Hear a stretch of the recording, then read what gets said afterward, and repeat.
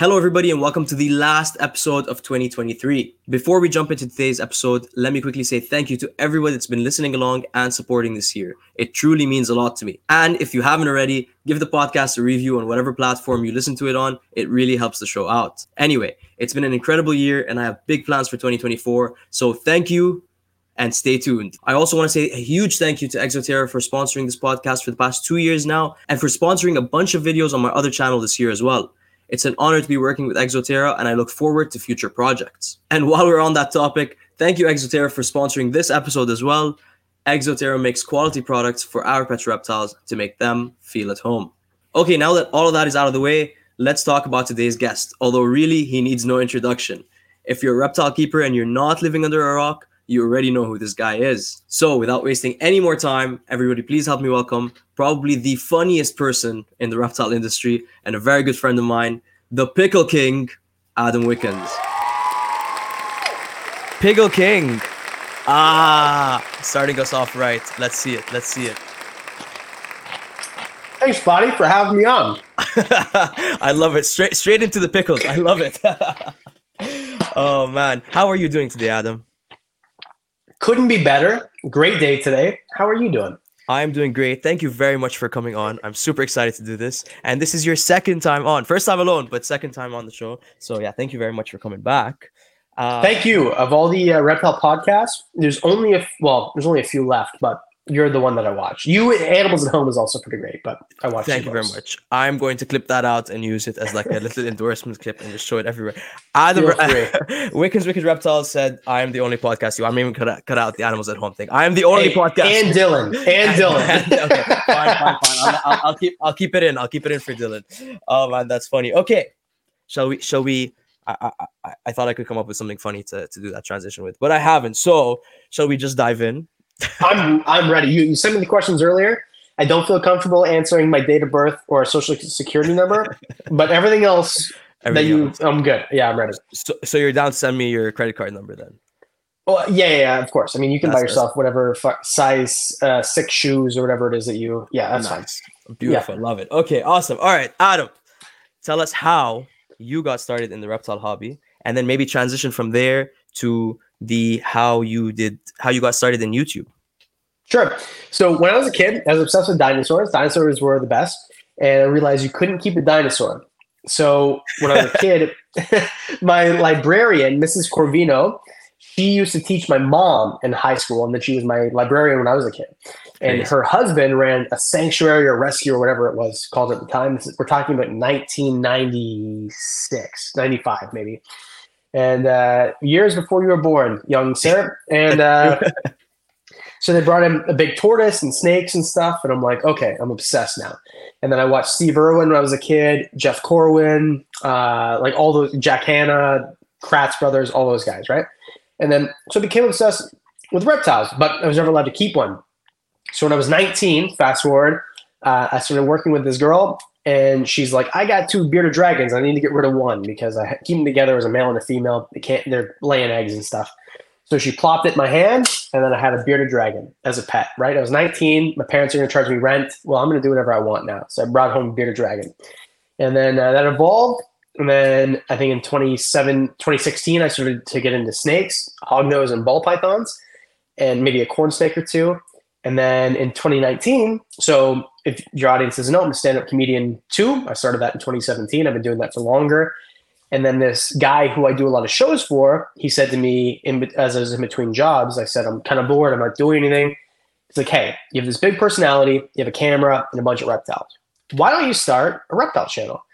So I did. I started a reptile channel and went back and forth on names and stuff, but I started it that day.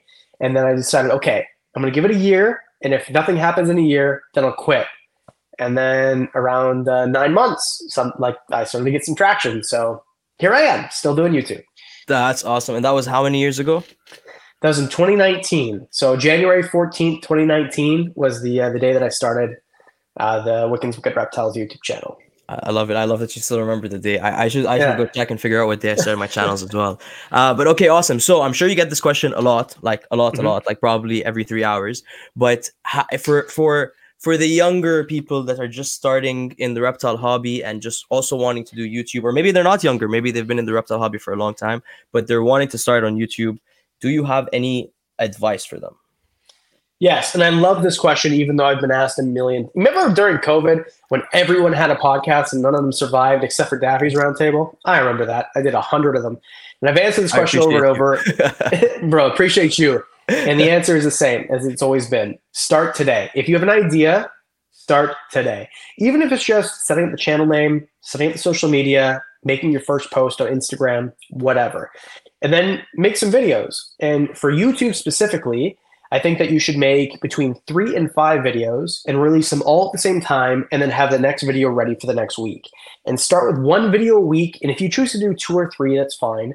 But you're going to realize very quickly, if you make good quality videos, it takes a lot of time. You know this, right? If you make good quality videos, it's time sensitive, or not time sensitive, but time consuming. So have a bunch ready, because for someone to hit subscribe, it takes, if you look at your analytics, 2.3 videos for them to watch, for them to hit subscribe. So if they watch 1 video, then they'll never see you ever again. They forget you even existed. Oh, it's a new guy, whatever. So make a bunch of videos, post them, get better at something every single week. So this week, good at lighting. Actually, let's start with audio. People will put up with bad video, but will not put up with bad audio. So good audio, work on lighting, camera, angles, editing, music, sound, go back to lighting, and just keep getting better at something every single week. And and also consistency. So the big thing is consistency. If you decide that you're going to do something, no matter what it is, if it's YouTube, finance, investing, whatever, consistency. Make sure that you are doing it all the time. Don't make it a one-time thing, because it's never going to be successful that way. Awesome. I absolutely 100% agree with everything you said. I actually have heard people ask you this question many times, and I've heard you say consistency. And I was just expecting you to give that answer, and then you just went off, and that's awesome. That's a lot of good advice.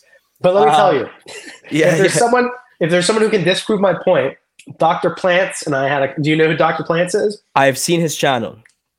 So Dr. Plants is probably, besides Ants Canada and Tarantula Collective, the most cinematic, beautifully produced videos ever. Okay. Awesome. This kid's 18 or 19, by the way. So he's just a baby. Wow. 1,000,000 times better than I am at YouTube. He posted 4 videos last year and got 1.2 million subscribers. So don't listen to me. Wow. But I'm just suggesting to do this. But there's also another way to do it if you're really good at it. I don't know why I'm doing hand gestures like Donald Trump, where I don't move my shoulders, but just my hands.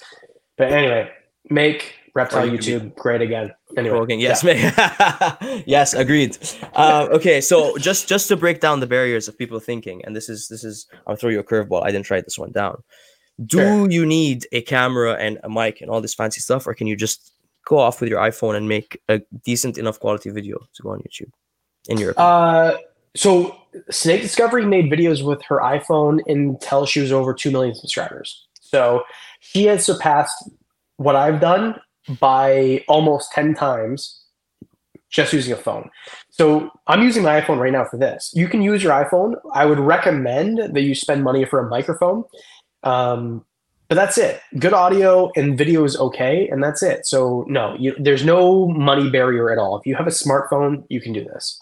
Awesome. I absolutely agree. I also, by the way, you know this, but I film most of my videos on my iPhone as well. Anyway, so your videos look great. Your videos look great. Thank Daffy's Reptiles, Daffy's Roundtable. I highly recommend you subscribe. Once again, I'm going to cut that out and use it as an endorsement clip. Awesome. Yeah. Okay. So what do you think the responsibilities of being a creator are in this industry? In this industry? Yeah, like you with someone with a big audience, you're influencer, you're people are listening to what you're saying. So yeah, well, I guess in every industry in general, but more specifically in like the reptile hobby or in the reptile industry. So I have a very controversial take. Okay, awesome. In the reptile industry, 0. I don't think you have any responsibility at all. This is the most, I've never had such a compliment ever as someone saying to me, well, you said that there's no responsibility, but what about Elon owning Twitter? Here's the deal, or X, whatever it's called. Once your service becomes utility, then it's different. Once your service is something like where your message gets out on the internet, then it's different. But I'm 300,000 subscribers, even Emily or Jay or Brian or whoever. I don't think your influence is big enough for anything. I think that, in my opinion, I would prefer if bigger channels didn't use reticulated pythons overbreeding and getting bit as clickbait because it makes it look bad. But I don't think we have any sort of responsibility because I don't think we're big enough. I think that no matter what, even if there was a small creator who had 5,000 subscribers and they chose to get bit by reticulated pythons, I think if FWC or PETA or whatever disgusting organization decided they want to ban retics, they would use that. I don't think it matters that Jay is getting bit by retics. And let's be clear, and I've said it to Jay, I don't like the videos he does. I respect Jay. I think that he's great. He cried in front of me talking about how much he loves reptiles.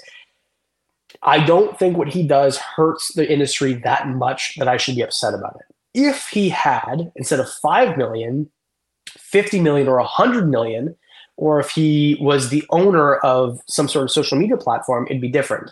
But I think the reptile industry is so low that 5 million to 5,000 isn't that big of a jump for someone like FWC or PETA to try to get a message across. 5,000, 5 million isn't, I know it sounds crazy, but isn't that big of a difference. Yeah, like sort of what you're trying to say is a bad image is a bad image regardless of who's doing it, and the powers that be are watching are gonna take it out on regardless of Yeah. sides. Yeah. But I'm also a contradiction of what I just said, because for me, I truly and honestly believe I could have 1 million subscribers if I showed all the bites that I've taken on camera in the video. But I cut them Right. all out because I don't want people to think that snakes are these dangerous creatures that bite all the time.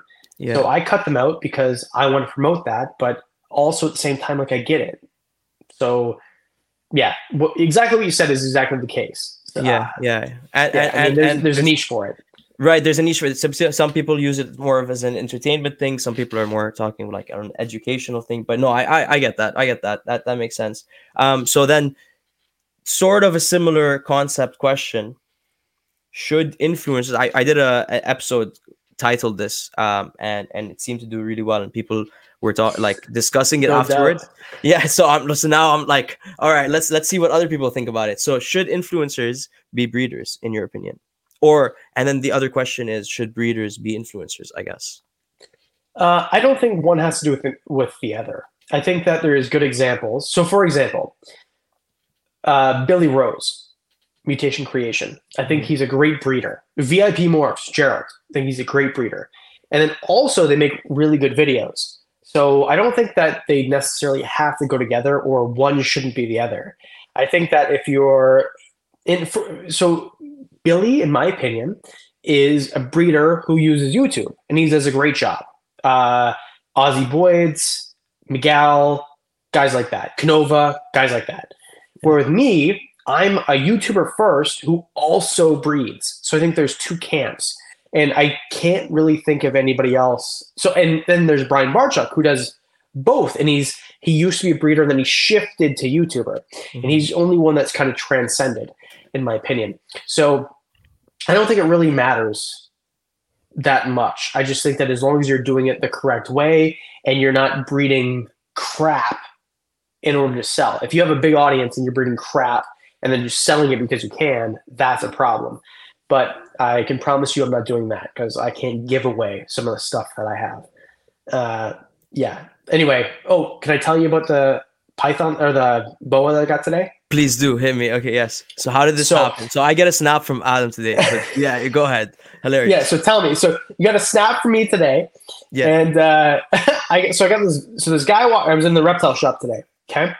I was in the reptile shop today, and this guy walks up to me and he's like, hey, like he knows me. Hey, I liked your video. I like those berms. I want to buy one of the berms. And in Canada, it's so difficult to find a place where berms are okay. Where I live, berms are legal, but most of the places they're illegal. So it's difficult, right? So it's hard to sell them.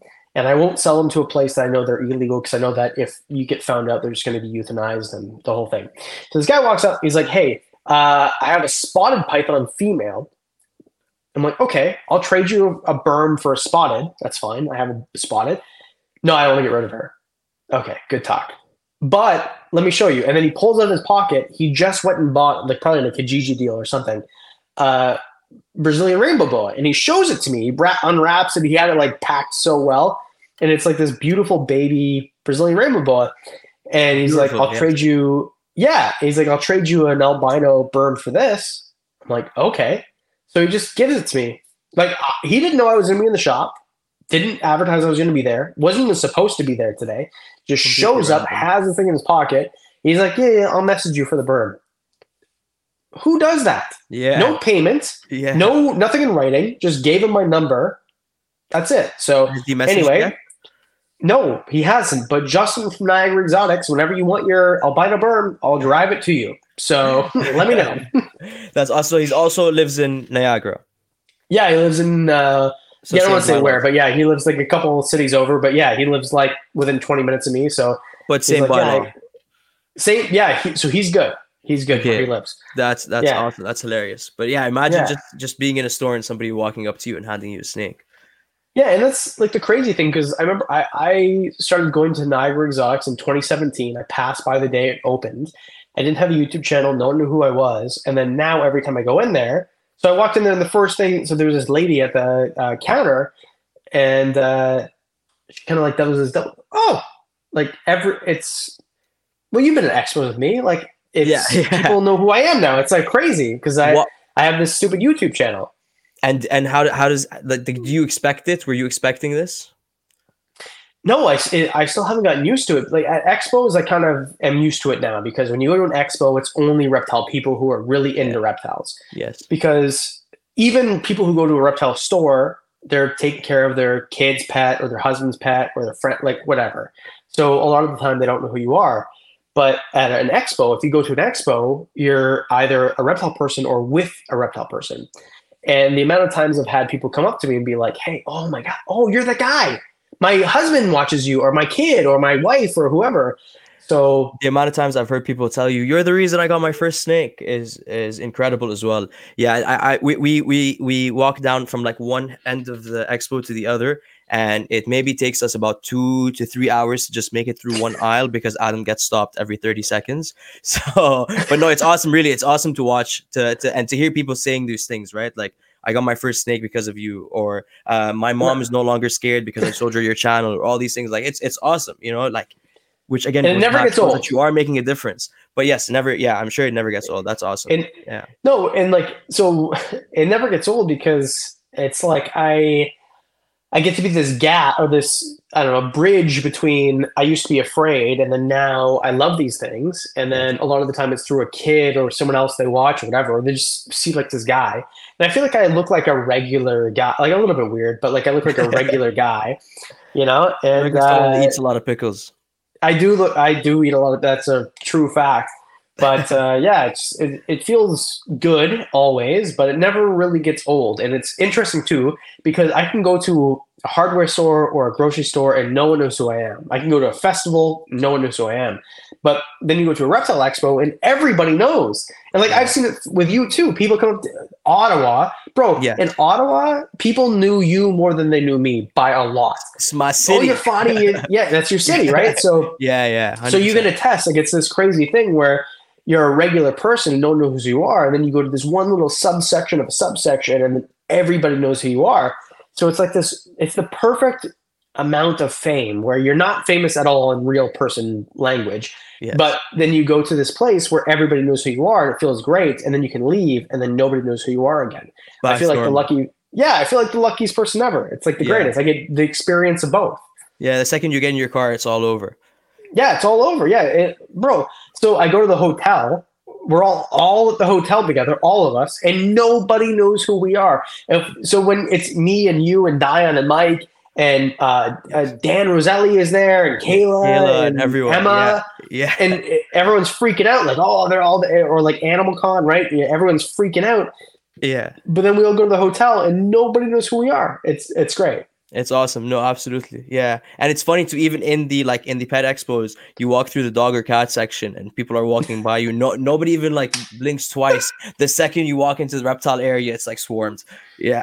Dude, it's so funny too because it's true. Like as soon as these pet expos, I walk into the dog area, especially at CRBE, and nobody knows who I am. Like I'll have one or two people. The April Expo last year, there was 4 or 5 reptile booths, and I think I got 8 people to take pictures with me. Say Normally what's it's up. Yeah. 100, you know? Yeah. So Yeah.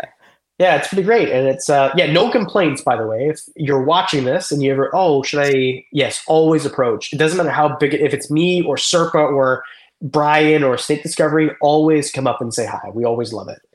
Agreed. Absolutely agreed. Yeah. Yeah. Or smaller creators like me. Please come up and say Yeah. hi. Or yeah. Yeah.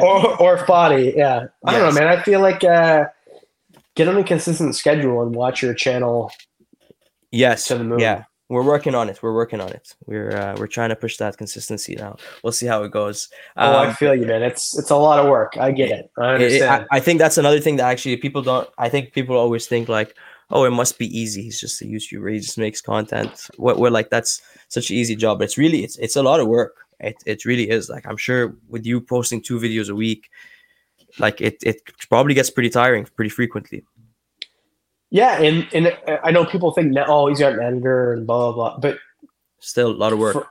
but even before that, like, how do you think I got to this point? Like, I was doing 2 videos by myself and all the thumbnails and all the marketing and everything, like no employees for 3 years or 3.5 years. So yeah, it's a lot of work. And then I remember, bro, I had a day job for the majority of this. I had a day job too. So you're working like every day and then going home and editing. So you're working nonstop. yeah, and people think, oh well, oh fuck, you get rid of your day job and you have a break. No, because then you you get better at the videos, and I don't know. There's a lot of inspirations that I have for this, and I think the Tarantula Collective, even though he's not Reptile, he's like in the same field. Incredible channel. And so when I watch his videos, if you showed me his like 5 seconds of his videos and 5 seconds of Discovery Channel, I wouldn't know the difference. His are so good, so good.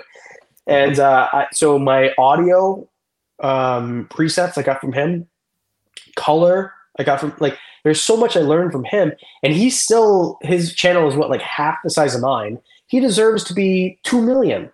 But he chose spiders. It's a very small. It's a much smaller niche. Yeah, yeah, absolutely. Yeah. So it just depends, and that's why I don't know if I can plug, but I'm starting a new channel in January, and I feel like it's going to be much bigger just because it's a bigger range of people. Like it's Informal History, it's called, and it's about history and culture and paranormal and creepy stuff, and I just feel like it's going to be a bigger niche. But I feel like I'm going to do the same sort of videos that I do for like travel that nobody watches on the, Reptile channel, and everybody's going to watch on this channel. So because they're going to be travel themed audience or a travel themed community, they're going to enjoy that kind of stuff more, I think.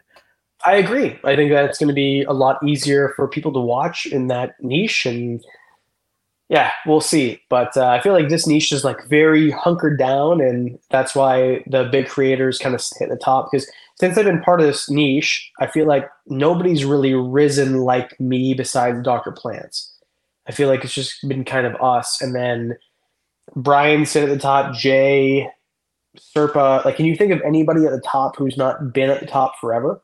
No, I can't. Or at least as long as I've been in the hobby, the people who were at the top when I started are still at the top right now. You're right. Right. Yeah. So yeah, I feel like it's a very small and everybody has their thing, which is good because I've weaseled my way in there. Yeah. And I'm still trying to grow this channel. And yeah, I'm going to start this new channel, but I'm definitely going to continue doing this. I mean, it's all dark now, but I've got more reptiles than I've ever had. And I would just like to continue to make content about them. And if that's the thing too, is like I see these people with big this guy I talked to today, he's like, I have 400 snakes. I'm like, how? How do you pay for 400 snakes if you don't have income coming in from social media? Like, I just don't understand. He must be breeding his own rats or something. Like there's, well, the first question he asked is, where do you get your rats from? Like, for real, the first question he asked me is, where do you get your rats from? Because he said he was buying them from you know who, the guy. So Yeah. I'm like, so I told him where I got him, but at the same time, it's like, how do you have that many? Because this many, you have a fifth of the reptiles that I have, and it's expensive. Like it's just expensive. So Yeah, yeah, yeah. It's yeah, it's I love it's having it's it. I'm lucky, but it's expensive. I again, and another thing people don't think about is like going back to the feeders is like a weekly feeder cost. Nobody really tends to do the math in the beginning. You know, you start keeping reptiles, you start spending a little bit more on feeders. You get more reptiles, you spend a little bit more. But if you take a look at how much you're spending per week, it actually is more expensive. And that's just talking feeders, not enclosures, not changing the light bulbs when they burn out. Not yeah, no, it's definitely expensive, but it's awesome. So you're gonna be continuing to make content about this channel Yeah, about reptiles, and I know you're yeah. making I some big mean, changes right now as well in well, the room yeah. behind you. So, well, this is my baby, right? Like I love reptiles, but yeah. So there's this big, giant enclosure that's 1,400 gallons. It's huge. Um, I'm gonna change it a bit though, because I don't know if you feel the same, but it feels like cramped. I can Hold touch on, I can do both. this. Yeah, I can touch both. So here's how it works. I have this 8 foot enclosure on the bottom, but it's 4 feet deep. Before, and I have the same one on the side. This room is 12 and a half feet deep. So I've got 4, which means I have 4.5 feet in between. So it feels kind of cramped. But all these enclosures on the top, so these ones here, are 2 feet deep. So what I should do is I should take the 4 foot deep and put it on top of the 4 foot deep, and then move all these back so it's only 2 feet deep, and I have 6.5 feet More of space, space. right? Right. So I'm gonna do that. I just need help because these things weigh a lot and they're awkward, and I got short T-Rex arms. But yeah, I did the reptile room tour last week and did well. So thanks everyone for watching. But yeah, this big thing is going to be the centerpiece at the back of the room, 1,400 gallons, 8 foot deep, 6 foot tall, 4 foot wide. I have to put the screen on the bottom. So I don't know if you can see like there on the bottom, there's holes that dart frogs get through. You know dart frogs. They So can like they're yeah, like holes big enough for dart frogs to get through. Is that what you're saying? yeah, they're 1 inch Okay, holes, like okay, much, yeah. So I'm gonna put screen on those. I gotta put a pond liner in it. The background's already in it. Then put the substrate, and then put the plants in. And then I'm awesome. gonna put 2 reticulated pythons, dwarf retics, and white. So I said I was gonna put red-eyed tree frogs. When I put the red-eyed tree frogs up, I showed you the thing, right? The enclosure. Beautiful, beautiful. Have you showed it online yet? On my story on Instagram, but that's Okay, pretty yeah, much it. I'm doing a whole video about it, which will be out in January. awesome. And yeah, so I'm gonna put. So here's what I thought: reticulated pythons are from Indonesia, and white's tree frogs are from Indonesia and Australia. So I figured, okay, put those together. Uh, I might even put some dart frogs in there, and then I was thinking about putting. Well, so I'm gonna put either dart frogs or I'm gonna put the Phelsuma grandis, so the giant day geckos, Day because geckos, yeah. giant day geckos can live with big frogs. I've done it with the milk frogs forever. And I have them in this enclosure upstairs. I don't really want them in anymore. So anyway, we'll see. But it's going to be really fun. I think it's going to be really fun. I think that sounds sick. Do you have any concern of the snakes eating any of the other animals? No, because the retics, so retics have heat glands, right? Or heat pits, rather, heat pits. Yeah. So they're looking for warm-blooded prey. And I don't think the frogs or the lizards are big enough for them to even pay attention to. To pay attention or sense them. Yeah, no, that sounds like it's gonna be an awesome enclosure, man. Yeah. That's really cool. So January you said? Yeah. January, I want to do the video. I mean, transparently, as a YouTuber, you know, December is the best month for ad revenue. Yes. So this month is like top five, or sorry, reptile YouTubers who almost died, which is the next video that I'm just editing right now. Reptiles who did die, the most expensive reptiles for next year, the most common or most popular reptiles for next year. Those are the videos that I want to make for December. And then next year will be like longer gainers, kind of like more wholesome, fun videos. And I think with those, it's going to be rearranging the reptile room, doing this enclosure, the bigger enclosure in the other room, stuff like that. Awesome. So stay tuned to the Wickens Wicked Reptiles channels. A lot is coming, sounds like. But that's awesome. Okay, so on the top five question, actually, that's one of the questions I had for you as well. You're always saying like top five most popular in 2024, top five reptiles that are going to become cheaper next year, and and so on. How do you decide? And obviously, like disclaimer, opinions, all of that. But like, how do you decide like what species are going to become more popular, cheaper, whatever? Like, how do you pick the species to put into the videos? It's a lot of like, so I'll be honest. Here's how it works. I'll think of a topic first, and then I'll think of the reptiles. So I'll think of, okay, what do people want to see? What's going to be interesting for people to watch? And then I'll think of the species. And even if it takes a week, sometimes it takes 2 hours. But I'll just think. So, or I'll message. You've got these messages before.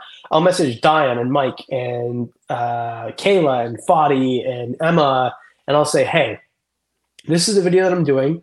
What fits? And you've told me stenodactyl. I'm pretty sure your auto reply is just stenodactyl. So every time I message you, it's stenodactyl. It's the perfect. Yeah, so if it's like top five that work in a 10-gallon, okay, so I'll just think, okay, what's small, what haven't I done before, things like that. Top five, I don't know, most expensive for next year. Then I'll look at Morph Market, or I'll think back. So all year, or at expos, for example. So I'm very lucky. Fadi and I are both employed by Canada Reptile Expo, right? I love that team. Amazing. Grant does amazing work. Absolutely. So I'm lucky, so I get to show up a day early and then early in the day, and then look at all the reptiles and amphibians and look at the prices and how they work. And now I'm sponsored by Morph Market, so I get to look with them and what has dropped, what hasn't dropped. And I can message Darian, I can message Grant, I can message people in the industry and check. So it's a lot of like research, but I feel like I'm very lucky to be in a position where I can kind of message whoever I want to now. And there's nobody who's inaccessible to me. So I do my research and due diligence, but then there's also other videos where it's just like, top five that I think are going to be popular next year. And it's my opinion. I see that, Alec is selling way more, like the dactyls. Yes, like Williams Eye. Right, than anybody else. I feel like everybody's asking about Dumerals. Nobody's asking about Burns. So I can make a top five reptiles that'll be less popular next year, stuff like that. So it's personal experience plus having friends plus having contacts plus just being somebody in the industry. I'm just really lucky to be in the position that I'm at. No, that's awesome. And also it's good to know that that's what you're doing at expos, keeping your eye on the prices is what I need to start doing as well. Just kind of seeing the trends of what's becoming popular. What should we work with next? No, I'm just kidding. Don't breed what makes you money, breed what species you love. That's right. Yes. Okay. So speaking of breeding, maybe let's dive into your collection a little bit. You had a booth at the expo, which means you have bred some species before. What are like a couple of the species that you're working with or breeding right now? So next year, great question, Fadi. Next year, I'm going to be breeding, hopefully, hognose snakes. I think hognose snakes are going to be continuing to be adding in popularity, especially with even just regular morphs, single gene morphs, albino, anaconda, things like that.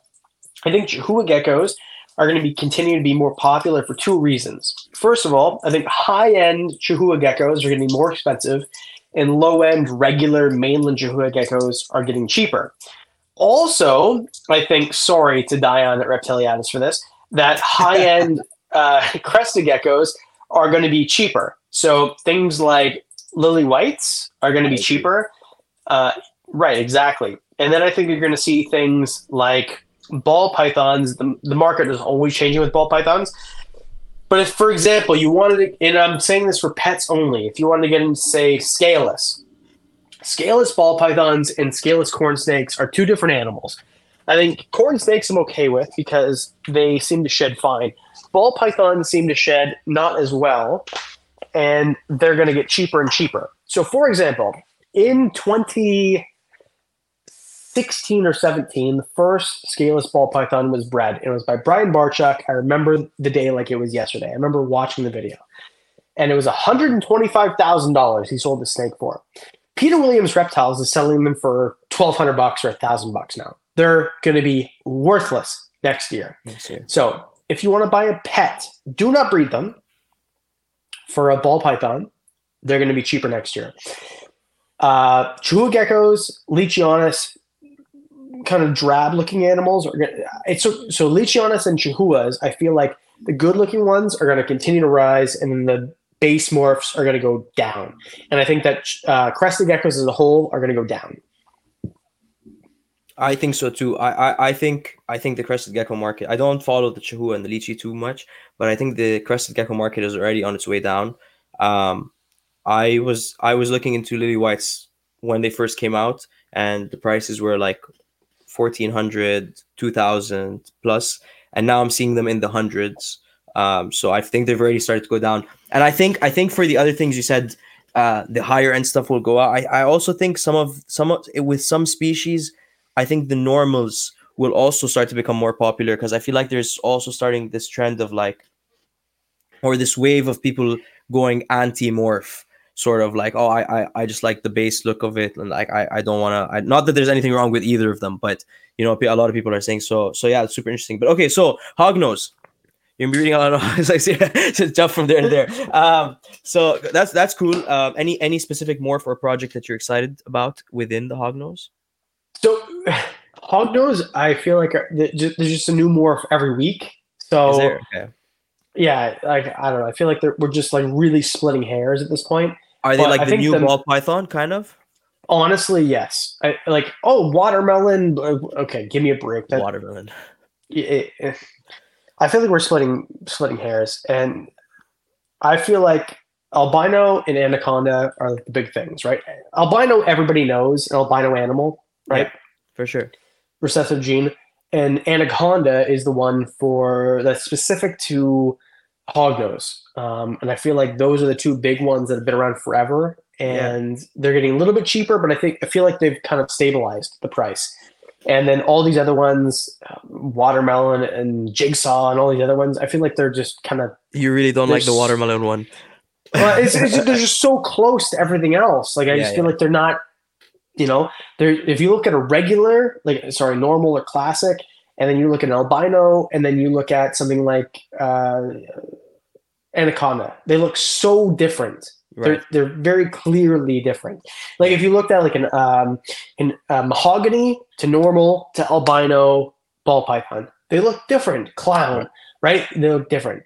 But then you start getting into like these micro changes. I just feel like it's not important. So where the barring, the different white barring is different, or the yeah. And it's like you as a nerd are going to know. You as someone who spends their entire life thinking about ball pythons, you're going to know the difference, or hognose in this case. But for a regular person, they're not going to know. But you need big changes, like big, not subtle changes, but big differences. And I feel like those ones are still going to be popular. And I feel like there's not enough supply yet, and there's still high demand. So. And I think that's what it's going to be. So especially with like even Chihuahuas, right? So the Pine Islands with the big white collars, like those are not subtle. Those are, substantial. You're going to notice the difference. So when people see, oh, well, this leopard gecko has, like, I feel like that's why the leopard gecko market kind of crashed, is that the differences are so subtle and there's so much supply. And I think Chihuahua is going to get there, and crested gecko is going to get there first, and then lychee after Chihuahuas. Where with snakes, it takes longer because it takes longer for the snakes to mature. And to be able to breed them and grow the babies out as well. Again, yeah. And you said this in one of your videos, but what's your opinion on dark night leopard geckos? They're cool. I want one. They're amazing. But the problem with leopard geckos is they're ready to breed in 9 months to a year. And 6 hours. For real, it's a line bred trait. So I have geckos that were born in May that are ready to breed right now. Like it's so quick. So they're ready to breed right now, and it's a line bred trait. So it's not like it's recessive. So if you're watching recessive, your mom has blue eyes, your dad has blue eyes, you make blue eyes. If your mom has blue eyes and your dad has brown eyes, you make heterozygous, which means that your kid carries a trait, which means they have to have a kid have blue eyes. Okay, so is line bred, which means you have to bring the darkest animals to the darkest animals to the darkest animals. And then now, 2 years ago, they were $2,000. Then they were $1,000. Now they're $500. So next year they're going to be $200. So I'm not buying one until they're cheap, and I'm not investing in it. I should have invested in it 4 or 5 years ago, but I didn't have the foresight. I'm not savvy enough to see that. And if you were, congratulations. But now my recommendation is don't buy them thinking you're going to turn a profit, because you're not. Yeah. Oh, that's a good question. Do you think I know there's like a lot of breeders out there that are doing this full time and are making good money and are like living a happy life. But do you think that the average person do you think there's money in breeding reptiles, or do you think for the average person it's more of like you're making enough money to keep your hobby going and supplying your reptiles and that's it? I think more than 50% of people will lose money. It's not. I agree. So Billy Rose made a video during COVID. So this is a different market, right? Because the market is on a decline right now. The COVID market was huge. And he said, if you want to get into ball pythons and you want to stay the course and make money, your first male should be $10,000 plus. Wow. Buy a $5,000 female and then a bunch of other females. And I think he's right. I think that especially you have to really be on the cutting edge. And I think there's certain animals. So like Dumeril's boas, if you started breeding Dumeril's boas in 2018, you're doing great. But who knew? Because the reason, and I don't mean to blow my own horn, but the only reason, or not the only reason, but a big reason that Dumeril's boas shot up in popularity in 2020 and 2021 is because of me and Clint. Yeah. You have these idiot YouTubers who everyone pays attention to because during COVID there was nothing else to pay attention to except for YouTubers. And Clint and I were talking about, and same thing with Emerald Tree Skinks. Emerald Tree Skinks, that's for sure Clint.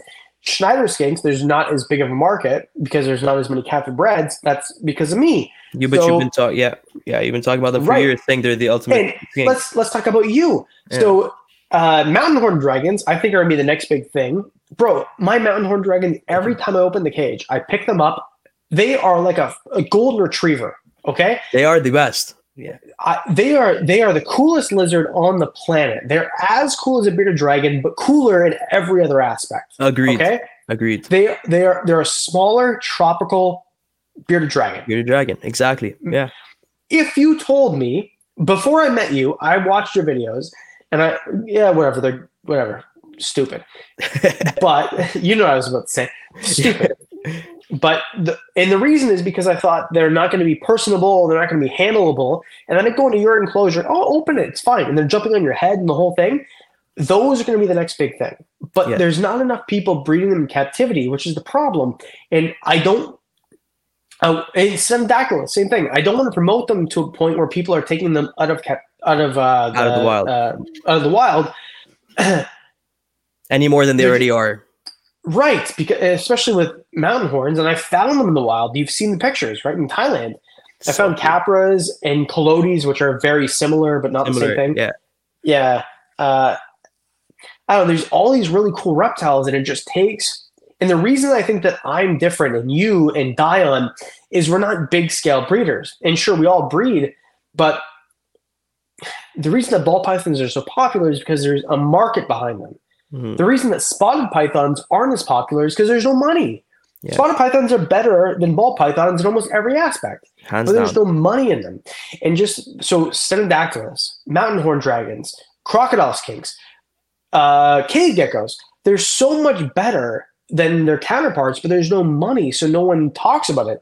And now I think that the climate is shifting because there's people like you and me and Dion and all these people, Mike, Ashley, Dezam even, and we're talking about reptiles that don't really benefit us. We just want to talk about them because we have a channel. So our content, our money is content. We're making, the coolest reptile you've never heard of. Where before, for 20 years, the money was, this is the coolest morph because I brought it in and I'm going to make money of it. I don't actually care. I'm not making any money. If someone buys a Dumeril's boa, I've never bred one. I've made $0 selling Dumeril's boas. Zero. But I just think that the coolest reptile and the money that I make is talking about the content. And even so, my Dumos Boas videos don't even do well.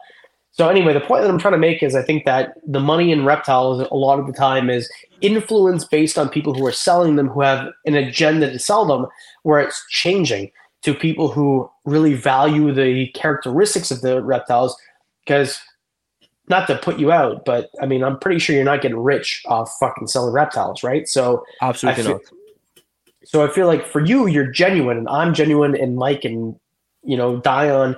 So I feel like we're going to see a shift in what's really cool, and it's not going to be based on what cool, and not going to be based on what Cool. people, yeah, what people make money off of, but rather what they offer to the keeper. And I think mountain horn dragons are the best example because even if you made a couple bucks, I've made $0, and I still think that mountain horn dragons are the coolest thing. I'm so glad I have them. I love them.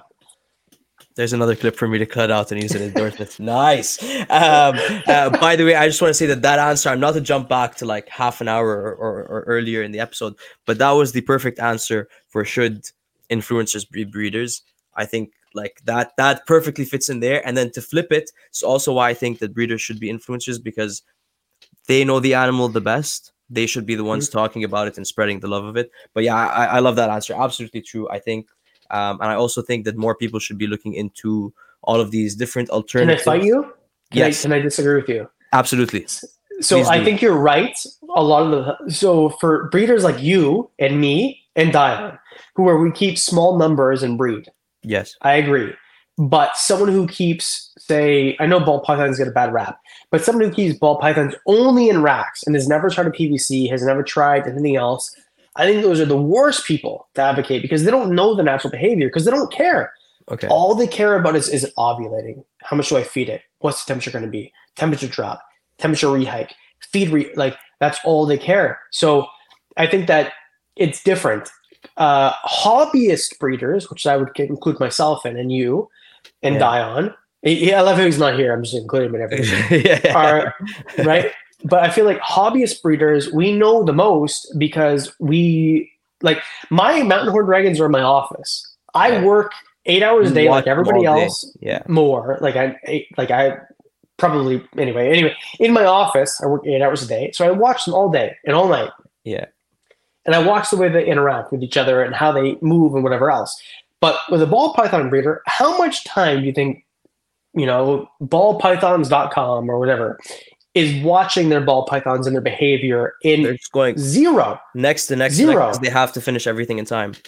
Right. And I understand. I'm not throwing shade at all. Right. But I do think that you're right and wrong. I think you're right in that people like you and I have the best opportunity to look at how these animals interact. Also, I think that people who their mortgage relies on them breeding are the worst people to look at because they have an incentive to make them look easier and whatever else. So, and by the way, this is no shade. I love Billy and Ozzy and Canova and everybody else. But at the same time, I think you're right and I think you're wrong. And I think that's the difficult part about reptiles and animals in general. Yes, and the politics that goes along with it. But that's also a very, very good answer. I like that. That's right. Okay, cool. Perfect. Full circle. Awesome. Okay, so while we're still talking about breeding and hobbyist breeding, you also, obviously, we were just talking about this earlier as well when you went to the pet store. Berms and retics, right? Yeah. You work with them. So a lot of big snake breeding. Yeah. I mean, I love. So sorry, I don't know what your question is, but just I love. Go ahead. Yeah. I love big snakes. Retics and berms. Retics are German shepherds. Berms are golden retrievers. Okay. I've had experience with both. Berms are, in my opinion, are the best because there's so much like there's one right here. It hasn't even looked at me one time. Retics, if you walk in the room, they're striking at the glass. Anyway, sorry, what's your question? Well, sort of that, but more also like, what's the experience like of breeding big snake? You've bred ball pythons and smaller stuff as well? Yeah. Right. Okay. So what's sort of like the difference of working with these bigger snakes, these bigger animals versus like a ball python or a corn snake or something slightly smaller or a lot smaller, I guess. So I've never bred retics yet, but I have bred berms and I have bred ball pythons, and honestly, they're the exact same. The difference is the size of enclosure because berms. So I've got a 9-foot animal and a 15-foot animal. Okay. So they're much bigger. The babies come out way bigger. They grow faster. Yeah, they're just different. Are clutch sizes around the same? No. So berm clutch sizes are way bigger. So my female is really small. She's only about 9 feet. So, and she's not a dwarf. She's technically a mainland. So just because, here's the thing I would like to say. Just because your berm is only 9 feet doesn't mean they can't make 19-foot babies. Okay? Right. They can. It's not a berm. It's not a dwarf. There are dwarfs in Canada, by the way, which we can talk about in a sec if you want. There are 100% dwarfs in Canada. There's 2 that I know of. Okay. Anyway, so they made smaller babies and the whole thing, but you need bigger enclosures for them, and you need a lot of food. And berms act similar to balls, but ball pythons are puppy dogs right out of the egg. I mean, they're the tiniest, smallest, most personable. Berms come out more cantankerous. You have to tame them down, and yeah, I mean they get bigger, so you need bigger enclosures right away. Like my berms at 9 months are bigger than my ball pythons will ever be. So they grow way faster. Now, if you get dwarf berms, so Chuck Royal was the first person I knew who bred percentage of dwarfs. So they're insular dwarfs. So retics and berms. Insular means insula in Latin is island. Puella is insula means the girl is an island, which is the only thing I remember from Latin class. And dumb. So if you get super dwarfs and dwarf reticulated pythons, they're from islands, because from when you're on an island, you don't have giant deer, you don't have big prey items, so you have to evolve to eat small items and be smaller, right? So there's super dwarfs like reach out reptiles that males are 6 foot and females are 8 or 10 foot, but I also have super dwarfs that are 12 foot. So it just depends. Burmese pythons are the most personal snakes on earth. They're the best. There's nothing even close to a Burmese python, in my opinion. But the problem is they're too big. The only downside is the size, yeah. Right, and it doesn't matter, bro. You have a carpet python, right? Carpet pythons, spotted pythons, berms, balls. It doesn't matter. If they think you're food, they bite you and wrap you. Yes. So, and snakes are not mean. They need to eat. So if you have a rat in the one room, or you touch your amphibians, like, it doesn't matter. They're just going to happen. But so with a berm, if they're too big, then it's dangerous, and it's not their nature, right? Just like if you have a German Shepherd who's the nicest dog in the world, and then they're blind because they're 16, and your kid smells like peanut butter, they're going to bite your kid. That's how it's going to work, right? Same thing with a snake. So if you have a berm that has the best personality, but the size of a ball python, that's the best snake in the world.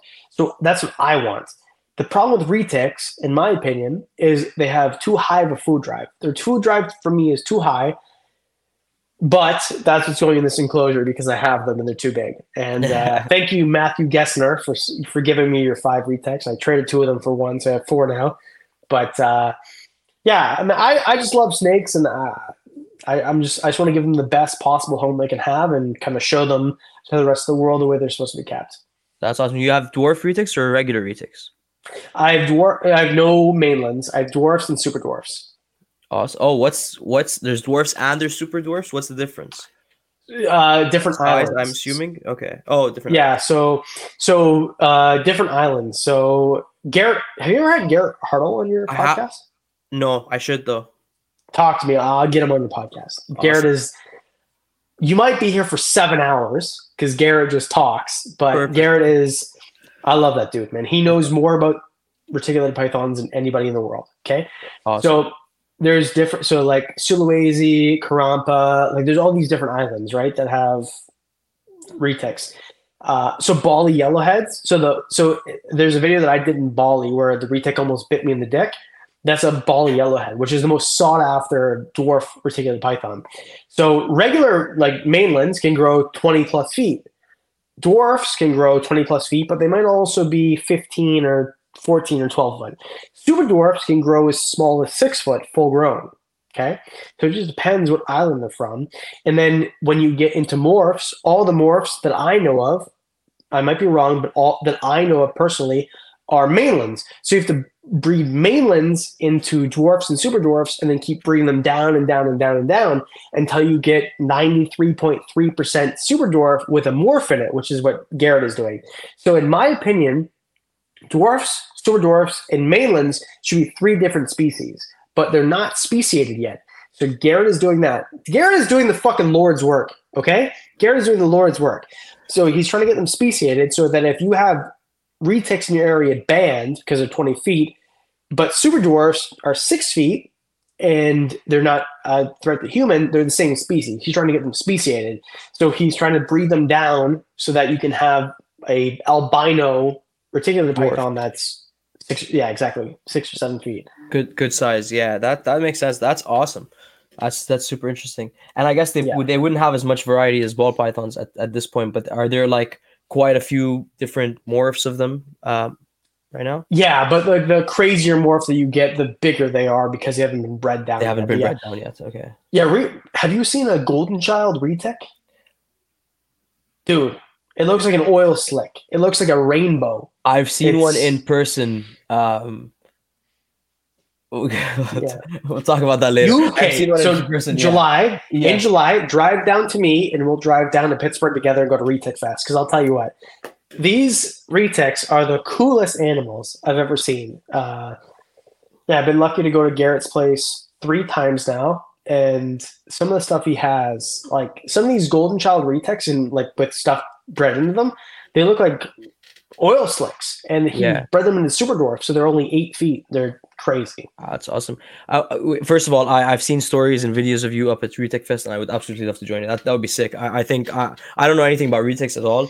I love that they do a Retic Fest, and I think that we need to do more.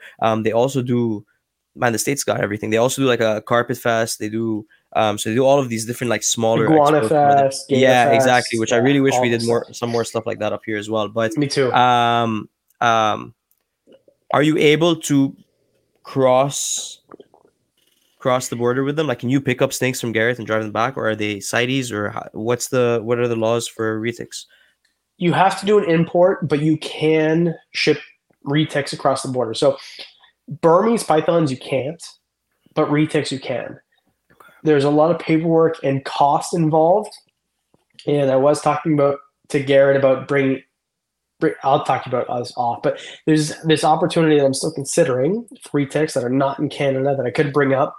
The problem is it's just expensive. So when he gets orders from Canada, he has to gather them for months and then bring them up. So, but yeah, if you want a retic that's not in Canada, I mean, Bob Clark sells them and stuff, but in my opinion, Garrett Hartle is the guy. There's nobody like him. All his retics are, he's the guy. That's the guy. That's awesome. Yeah, I'll definitely message you afterwards about maybe bringing him on here. But yeah, no, I definitely don't want to retic. I'm no more. I'm trying to stop myself from buying any more animals at the moment anyway, but definitely not a giant snake that I'm gonna need another giant enclosure for, because I see upgrade. They're definitely too many animals need upgrading right now. Well, just before we jump off this, you said bigger clutch size. Like how many babies are you talking per clutch here, roughly? Obviously. So my berm, who is small for her size, for her age, put 22 eggs. They can go 88 plus more. Wow. They can go almost 100. Wow. And is there like with some animals, with some species, there's don't sell them before a specific age. Is there something like that with berms? I mean, for me, it's common sense. Like my berms, most of them took frozen thawed immediately. Some of them took live, and then I'd have to put them on the frozen thawed before I sell them. But I mean, as long as they've taken 3 meals, to me, then they're good to go. Like 3 frozen thawed. And I know people have different opinions, but for me, I advocate frozen thawed. So until mine are unfrozen thawed, then I don't sell them. Yeah. No, it's more of just a curiosity of like, how long do you have to house 22 giant snakes before you can list them for sale, right? Like, dude, some of mine are big. Like some of mine are 4 foot now, and it's been 9 months. Like they're bigger than ball pythons, and like full grown ball pythons. And it's funny too. Like the biggest one I have is a female. She's a classic. She's double het, so she's het for albino, het for hypo, but she doesn't show either.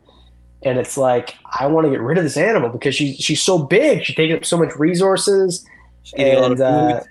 she eats so much food. She takes up so much space. She takes up a 3 foot by 18 inch tub. Like I want her gone. It's Yeah. just hard to sell because like I live in the one city in my region where it's legal, and everywhere else it's basically illegal. So yeah, I just need to get rid of her. Have you looked into the Quebec side? Yeah, I mean it's available Canada wide. So anyone in Canada who wants to buy it, as long as it's legal in your area, then I'm happy to sell it to you. Yeah, because well, definitely no one. I don't think anyone from like the GTA down to Ottawa can legally keep them. I think No, yeah. So you're gonna have to go out of province a little bit, but that's interesting. How many of them do you have left? Ship me a couple of berms. 8, bro. I'll ship you as I'll many as take you all want. 8. I got 8 of them, I'm just gonna you just send you a picture of me just in bed with 8 berms. Just bro. You'll be bleeding because they're all spicy. But yes, no problem. yeah. So it takes a while for them to kind of like calm down to like the berms we see everyone just the calm. Yeah, like there was one that was easy, but the rest of them, like, so ball pythons I've bred a bunch, and they're always mild. They're always easy, but these ones are all spicy. Yeah, yeah. Another species that we haven't touched on, and that we'll really quickly touch on, that I'm just curious, actually, for my own knowledge now. Are you ever thinking of breeding your Fiji banded iguana? Yes, so I need to find somebody who will sell me a female because from what I understand or from what I see in ads, and like, so here's the thing too, is like I treat myself like I'm everybody else. So I don't try to play, Mhm. I got a big YouTube channel or whatever, but I would love to buy a couple females and then a male, right? I would, but most people that I see, they sell pairs or only males. I just can't find a female. But if I found a female, I would definitely breed Fijis because, and I don't think it would hurt the market. I think that if I bred a couple Fijis, like a couple females, and had, 10 eggs a year, 10 babies a year, I don't think it would kill the market. I think it would just make them more accessible. But in my opinion, my favorite animal is probably my Fiji. Like it's so personable, it's small, it's not offensive, it doesn't tail at me, it doesn't bite me. Yeah, I think that Fijis deserve more recognition for sure. Do they? I've only my only experience with them is with Greg's one, Snoop. Uh, Yeah. yeah, and he's like super friendly. Like he'll come out and he'll sit on my hand. But like as you were saying earlier, your mountain horn dragons are in your office. You're sitting there. You're watching them. I don't have that experience with Fijis at all. So like I've only like here hold them and like held them. So are they? Are they like is their personality like are they like bearded dragons? Do you feel like he recognizes you? Is there or are they kind of just do they kind of just sit there? So imagine your mountain horn dragons were smaller and less colorful. Like that's it. Like they're just like more mountain horn dragons. They're just easy Smaller to and pick less up. colorful, Yeah, like so imagine like a larger and more smaller. colorful. So right, so imagine a smaller, less colorful Fiji. That's what a mountain horn That's dragon yeah, sorry, is, yeah, okay, yeah, awesome, yeah, right? So yeah, I think that they're easy to handle, no problems. They don't bite, they don't tail whip. That mean they're herbivores, kind of, even though they go crazy for crickets. But I've heard that from Greg as well. Yeah, yeah, I mean they're Fijis, in my opinion, are the coolest lizard on the planet. Period. There's nothing even close. And the closest thing would be a mountain horn dragon, which is another animal that most people don't even know about. another Yeah, clip to I use as mean, endorsement. and if you want a cattle bred mountain horn dragon or Stendactylus, then you have to go to Daffy's Reptiles. That's just how it is. Keep it coming, keep it coming. I need to, Daffy's Reptiles. I mean, he's got the biggest, fullest head of hair, fullest beard. I mean, of all the short guys I've ever met, he's the coolest one. And you should just buy all your reptiles from him. I love it. I'm actually gonna clip these out one day. I'm gonna start when I have Mountain Dragons for sale. I'm just gonna list them with just a clip of if Wickens Wicked Reptiles says you should buy them, then you should buy them. I mean, I know everything. I have a YouTube channel. That's how it works. Awesome. Okay, so maybe we'll quickly jump back. Oh, before that, any dream reptile that you'd like to breed that you haven't bred other than the Fiji iguana? Ooh. Bolin's pythons, but I mean, Bolin's pythons are so difficult to breed. Amazon Basin Emerald tree boas would be another one. Schneider skinks, I've never bred, but I have. You have a pair? Yeah, I have a pair, and they won't breed.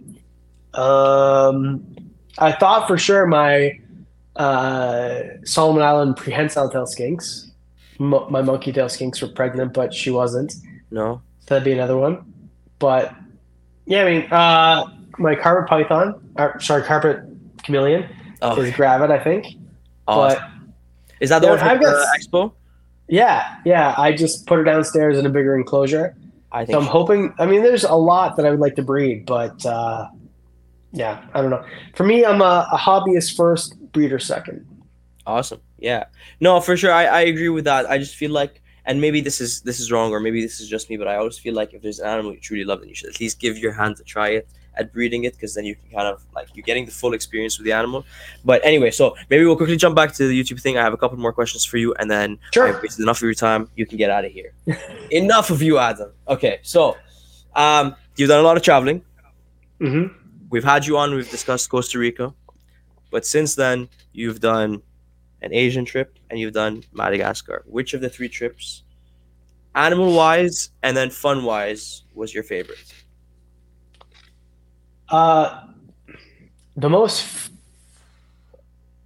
They're all amazing. Like, they're all great.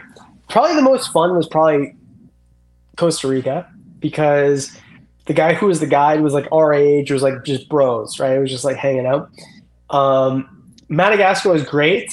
We had like this one beach day, and it was pretty great. Asia was great too, because it was just with Dave, and Dave's a bro, and it was super fun. And we got to do like other stuff besides reptile stuff, History Channel stuff, and stuff like that. It's tough. I would say Costa Rica was probably the most fun. It was the least expensive after everything, and I love those guys.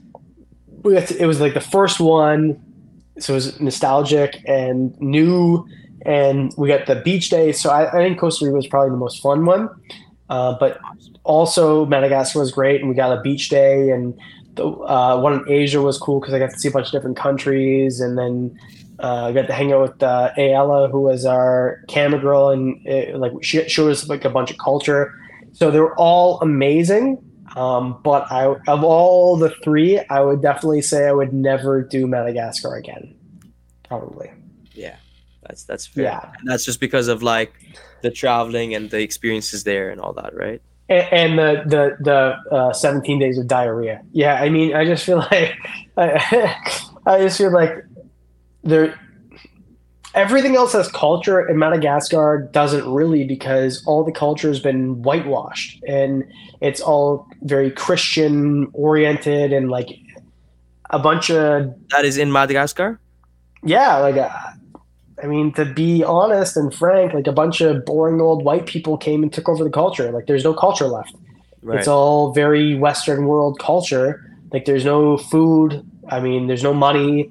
They have to chop down forests to make heat because there's no natural gas, because there's impediments against it. It's not comfortable. It's not fun. Like, there's a lot of really cool species, but everything else in Asia and Costa Rica was fun, and there was culture, and there's other stuff besides reptiles. But if you go to Madagascar, you go for the wildlife. There's nothing else there. Yeah. Okay. That makes sense. Yeah. And then animal wise, sorry, I don't know if you answered this or not. Animal wise, was there a favorite or coolest, or were they all just awesome? I mean, in terms of reptiles, Madagascar was probably like there's probably more there, but you really have to go just for that. Like, if you want creature comforts, that's not for you. In terms of, I don't know, man, Asia was great. I mean, Bali. If I had to retire anywhere in the world, Bali. Really? Like, Yeah, it's not even close. The coolest place ever. I mean, you have the coolest reptiles. Everything was cheap, bro. It was $30 a night for something that would cost $700 a night here. Wow. Private pool, private villa, the Wow. whole thing. The food was amazing.